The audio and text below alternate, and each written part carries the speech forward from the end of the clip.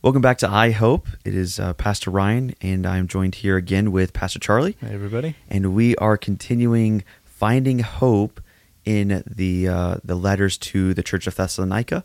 So we're going to be in 2 Thessalonians chapter 3 today, and this is kind of a continuation from last week's podcast, where we talked about the dangers and the threats that often come our way when we are not established, and what causes us to kind of be on shaky ground with listening to wrong ideologies, wrong doctrines, and the dangers of that. And we're going to transition it into what actually establishes our faith. Welcome to I Hope. We're here to bring encouragement and comfort from the Bible so that you can have a more hope-filled life. We are so glad you joined us here today, and we invite you to embark on this journey of discovery of the power of God's Word and how it can shape our lives each day. So listen in and join us as we explore how the Bible can provide hope and direction in our lives. What should we rest upon? And we find the verses, 2 Thessalonians chapter 3. We're going to start in verse 1. It says, "Finally, brethren, pray for us, that the word of the Lord may have free course and be glorified, even as it is with you, and that we may be delivered with unreasonable and wicked men, for all men have not faith." So he kind of establishes already what he's been talking about in 1 Thessalonians and even in the first couple chapters of 2 Thessalonians of wrong doctrine coming in, especially with the coming of Christ, gospel, Judaizers, lots of different influencers coming in to the church, and they were being shaken. They didn't know what to believe. They were getting their focus off. And as you can see in that passage, it says that you'll be glorified even as it is with you, and that we may be delivered from unreasonable and wicked men.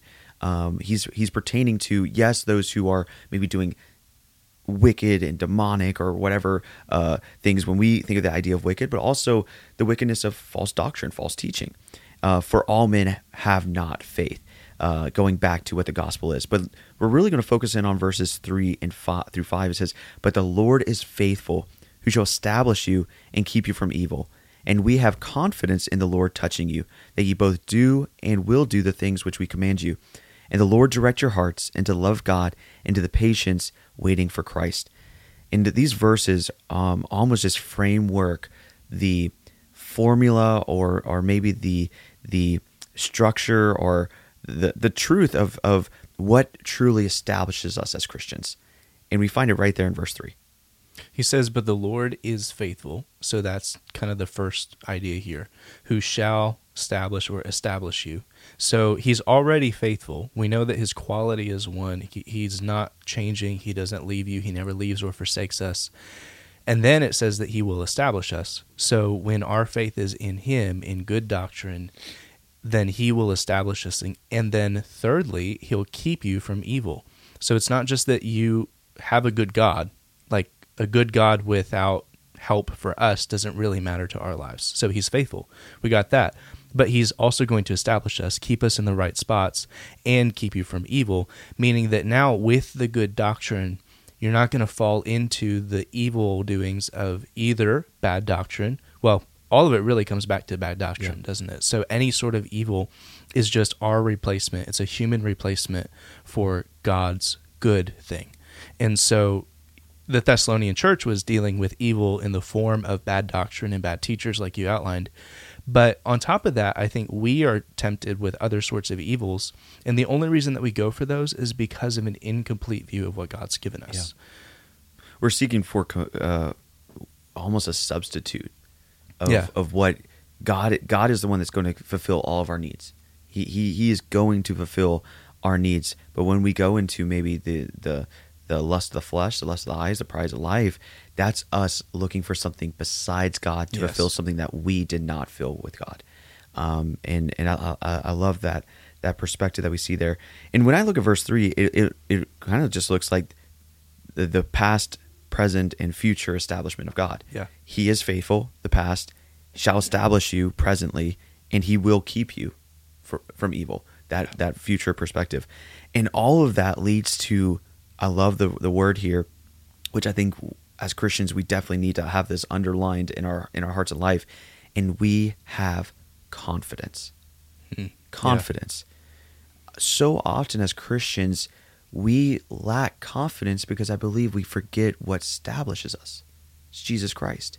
It's not our performance. It's not our works. It's not what we achieve or what we do or what church we go to or what person we listen to. It's Jesus Christ. Oftentimes our confidence is found in men, and when men fail, where does our confidence go? It's found in Jesus Christ. It says, and we have confidence that the Lord will touch you.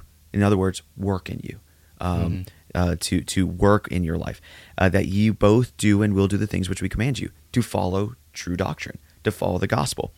And the last verse, and the Lord direct your hearts into the love of God, into the patience waiting for Christ. Again, turns it back to, because the church of Thessalonica were very, very consumed with the coming of Christ. And Paul, I love his heart, because he always wants to minister to people where they're at. And he goes right back to it, says, and the Lord will direct your heart. Hey, you know, if you keep your focus on Christ, and you have confidence in him and know that he's going to keep you from evil, he's going to direct your heart into the love of God while you're waiting for him. You don't have to know the when, the how, or the what. Just know that Christ is going to come when he needs to come. Yeah. He kind of answers their question while giving them exactly what they need. Focus on Christ. Focus on the Lord. Which is hopeful. Which is bringing it back to the entire purpose of our podcast. The gospel. It is full of hope. It is full of the gospel. And he didn't have confidence in them because they were just good people, because they were great, outstanding performers. He had confidence because of the Lord working through them. And because of that, they were established. And because they were established, God could direct their hearts. And because he could direct their hearts, their identity was exactly who it should be. And you gave a good illustration of this earlier when we were talking about the farmer. Hey everybody, it's Charlie, and you already know that we had nothing to sell you. We don't run any ads on our podcast, and the only ask that we could ever have is for you to leave a review, to share, or to rate our show. So this is all because we want to help other Christians have a better relationship with God's Word, and the best way that you can help us with that is just to leave a review. It takes about 10 seconds. You don't have to pause the show or anything, and it costs you nothing. So leave a review. Let's get back to the show.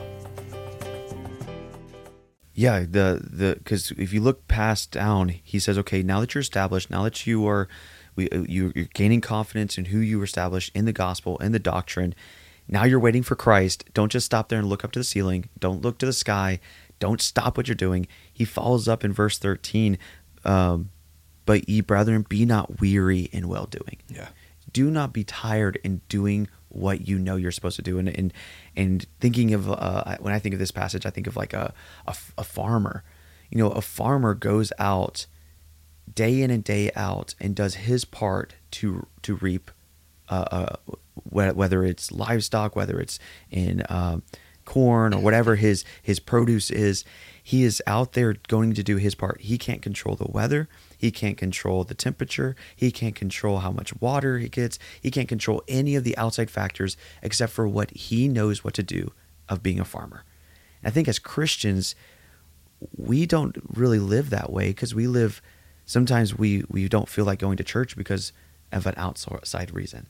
Mm-hmm. Well, I felt uncomfortable there, or someone there's that I don't want to talk to, or I got offended, or there's no place for me to serve, and we feel all these excuses of why we don't do what we know we should do. And I believe it's because we stop serving and being faithful, and ultimately lose why we are established in Jesus Christ. You mentioned earlier of losing our identity. Yeah, I think to your illustration of the farmer, it's like the farmer, he doesn't identify himself based on the weather. He doesn't identify himself based on the quality of the seed. Because it rained, I'm a farmer today. Right. Like he's still a farmer, whether it rains, whether it doesn't, whether the seeds sprout, whether they don't, whether he has a great harvest, or whether he makes no money that year. He's still a farmer. Yeah. And we as Christians, what we do is sometimes we separate our identity. Instead of saying I'm a Christian, we identify as I'm offended, or I'm ineffective, or I'm not as good as so-and-so, or anything else not a Christian. But remember, Paul didn't have confidence in the Thessalonians because they were good people. He didn't have good confidence in them because they were strong and because they always took his advice and because they always did what's right. He had good confidence in them because the Lord would work in their hearts. Yeah, the passage literally says, and we have confidence in the Lord. Exactly. In the Lord what? Touching you. Exactly. It's the Lord working in you. It's not you experiencing the Lord. It's not you worshiping the Lord. It's the Lord touching you. So his confidence was found in that one very thing, the Lord. And I definitely feel that and believe that we often do separate our identities based on outcomes, outward influences, rather than just saying, you know what, who I am is I'm a Christian, and I'm going to do the Christian thing, and I'm going to serve. And that's where he says here, but ye, be it brethren, be not weary in well doing. If any man obey not our word by this epistle, note that man, and have not company with him, that ye may be ashamed. And it's such a confident statement. He says that you would confront, that you would go and rebuke the false teachers and false doctrines. If we would look through this whole passage, they were not in a place where they had confidence. Mm-hmm. They didn't know where they lied. They believed this doctrine. They believed that insight. They believed this teacher. They were not established. But as he closes his last letter to them, that we have recorded in God's word, is, hey, you now know where you're established. You now know to identify and to continue to do what is right, even in the well do in the difficult, in the good doing. Hey, go out and keep working. Have confidence. You can stand up against false teachers. You can stand up against false doctrines. You can go, but notice this: not with hostility. It says, "If any man obey not our word by the epistles, note that man, and have no company with him, that ye may be ashamed. Yet count him not as an enemy, but admonish him as a brother." Yeah. Ministry. Yeah. Ministry. You know, so many times Christians, we divide lines to separate. But Paul's heart was, you divide lines to protect, to have sound doctrine. But you count them as a brother because you're still ministering to them. You still have influence. And I think that's where the beauty of the book of Thessalonians is our hope gives us confidence. Our hope establishes us. Our hope aligns us to correct doctrines, but our hope always falls back into ministry too. So just as a wrap up, just kind of bringing it back to where we are in our everyday lives, the Lord is faithful. How have you seen him be faithful? And I think dwelling on that in your own life can just prompt so much growth. I mean, be still and know that I'm God. Like, that's just sometimes when I'm feeling overwhelmed and like there's nothing that I can do right, or like I don't know where to go next, just remember that the Lord is faithful. And that's where you are. Here's your action step. Remember that the Lord is faithful, who shall establish you. And remember, if you feel off kilter, if your life is almost seemingly hopeless because you're unestablished and you're not quite sure which way is up, the Lord's faithful, and he will keep you, and he will keep you from evil. And so know that bad doctrine, temptations and sins, any of those things that Paul would say, like the weight and the sin which would so easily beset us, those things God can remove from you. Let him renew your mind, and in that way you can have hope, you can be established, and you can trust in God, in his provision. Yeah. It's been awesome looking through the book of Thessalonians and being able to connect some thoughts and kind of get an overview picture of the condition of this church, but it also gives a good idea of the condition of ourselves, and continues to point us to the hope that's in Jesus Christ. For the next couple of weeks, our Missions Impact Gift, we recorded a conversation between my dad and the missionaries, and so we're going to post out those conversations and kind of break that up. And then from there, we have something special coming for the very end of December. I think it's going to be really cool. We've been working on it for a long time now, and so hopefully it'll be as exciting to you as it is to us. Yes, you do not want to miss that on Christmas Eve for the special edition. Special edition. That's all we can give you. Until next time, see y'all later, and stay full of hope. Thanks for taking time to listen. If you've been encouraged by I Hope, why not share it with a friend or leave us a review? Until next week, God bless.